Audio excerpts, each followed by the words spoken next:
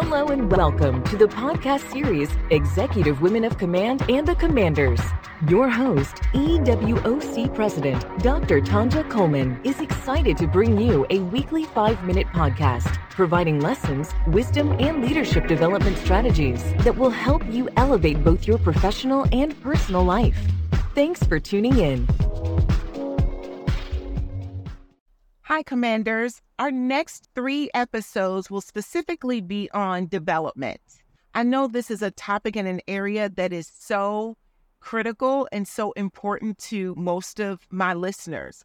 This is something I hear all of the time as I'm coaching my clients and as I'm talking in general with friends and associates and colleagues. The art of development is truly an art, but who truly owns your development? Who is responsible for ensuring that you know the correct steps in your role, that you know what to do when, that you understand organizational politics and structure? Who's accountable for these critical issues that can impede your career, can either help you develop and push you forward, or it can definitely hold you back and be a career derailer? So I want to start off with quote that I tell folks all of the time. I often tell people that you are in charge of your own development. You own your development. And I do believe that is 100% true. However,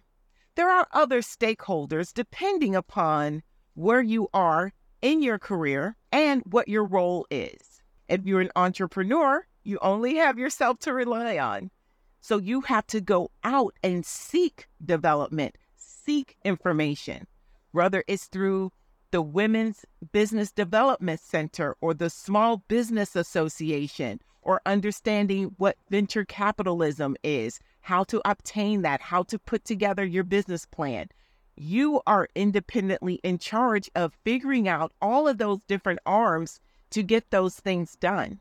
Conversely, if you are an employee, there's this idea of a split responsibility. Overarchingly, development, once again, is your responsibility. However, your leader, your manager, the organization has some accountability in ensuring that you're set up for success, that your onboarding help answer a lot of questions at the beginning of your tenure that will help you have a smooth transition and be able to do your job more effectively quicker.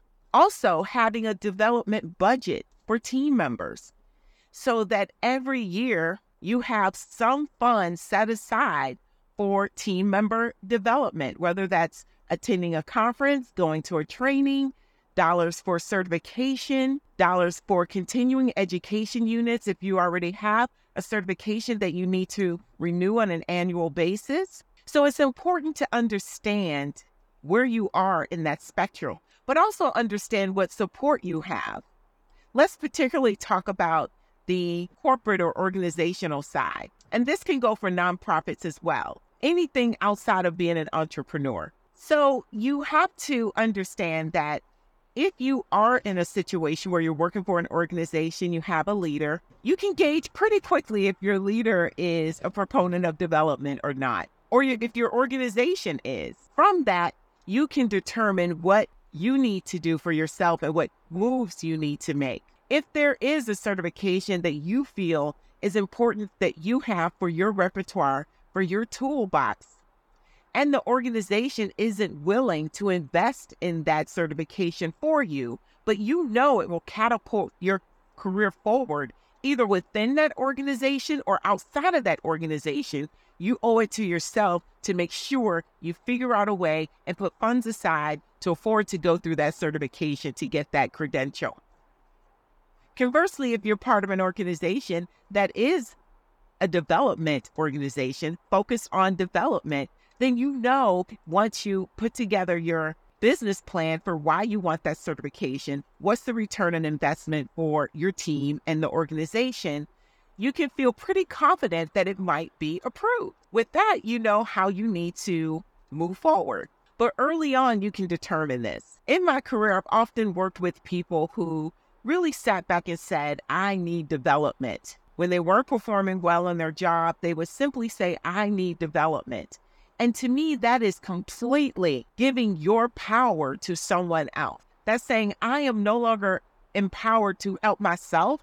I'm completely reliant on an external force or someone else to do this for me. Or you can look at it as I'm not going to do anything for myself because I get to use this as a scapegoat excuse to not perform well. And although it might be warranted that the organization should be developing you, should be telling you these things, should be giving you this information, when you see it's not happening, then you have to figure out a way to cut corners and get the information you need so that you can be effective. You're not always going to have leaders that have your best interest at heart, that want to spend time and develop you, or that even care. It's not going to happen every time. Just because someone is put in a hierarchical position with a particular title doesn't mean that they embody all of the leadership characteristics that one might expect, hope, and wish for. With that in mind, you have to act once again accordingly, and you have to make sure that you are equipping yourself for what you need. So if you ever hear anyone saying, I need development, the question is, what are you doing to develop yourself? Thank you for being with us today. If you enjoyed this content, tune in next week as Dr. Tanja Coleman continues to discuss best strategies on taking command of our lives on this podcast series, Executive Women of Command and the Commanders.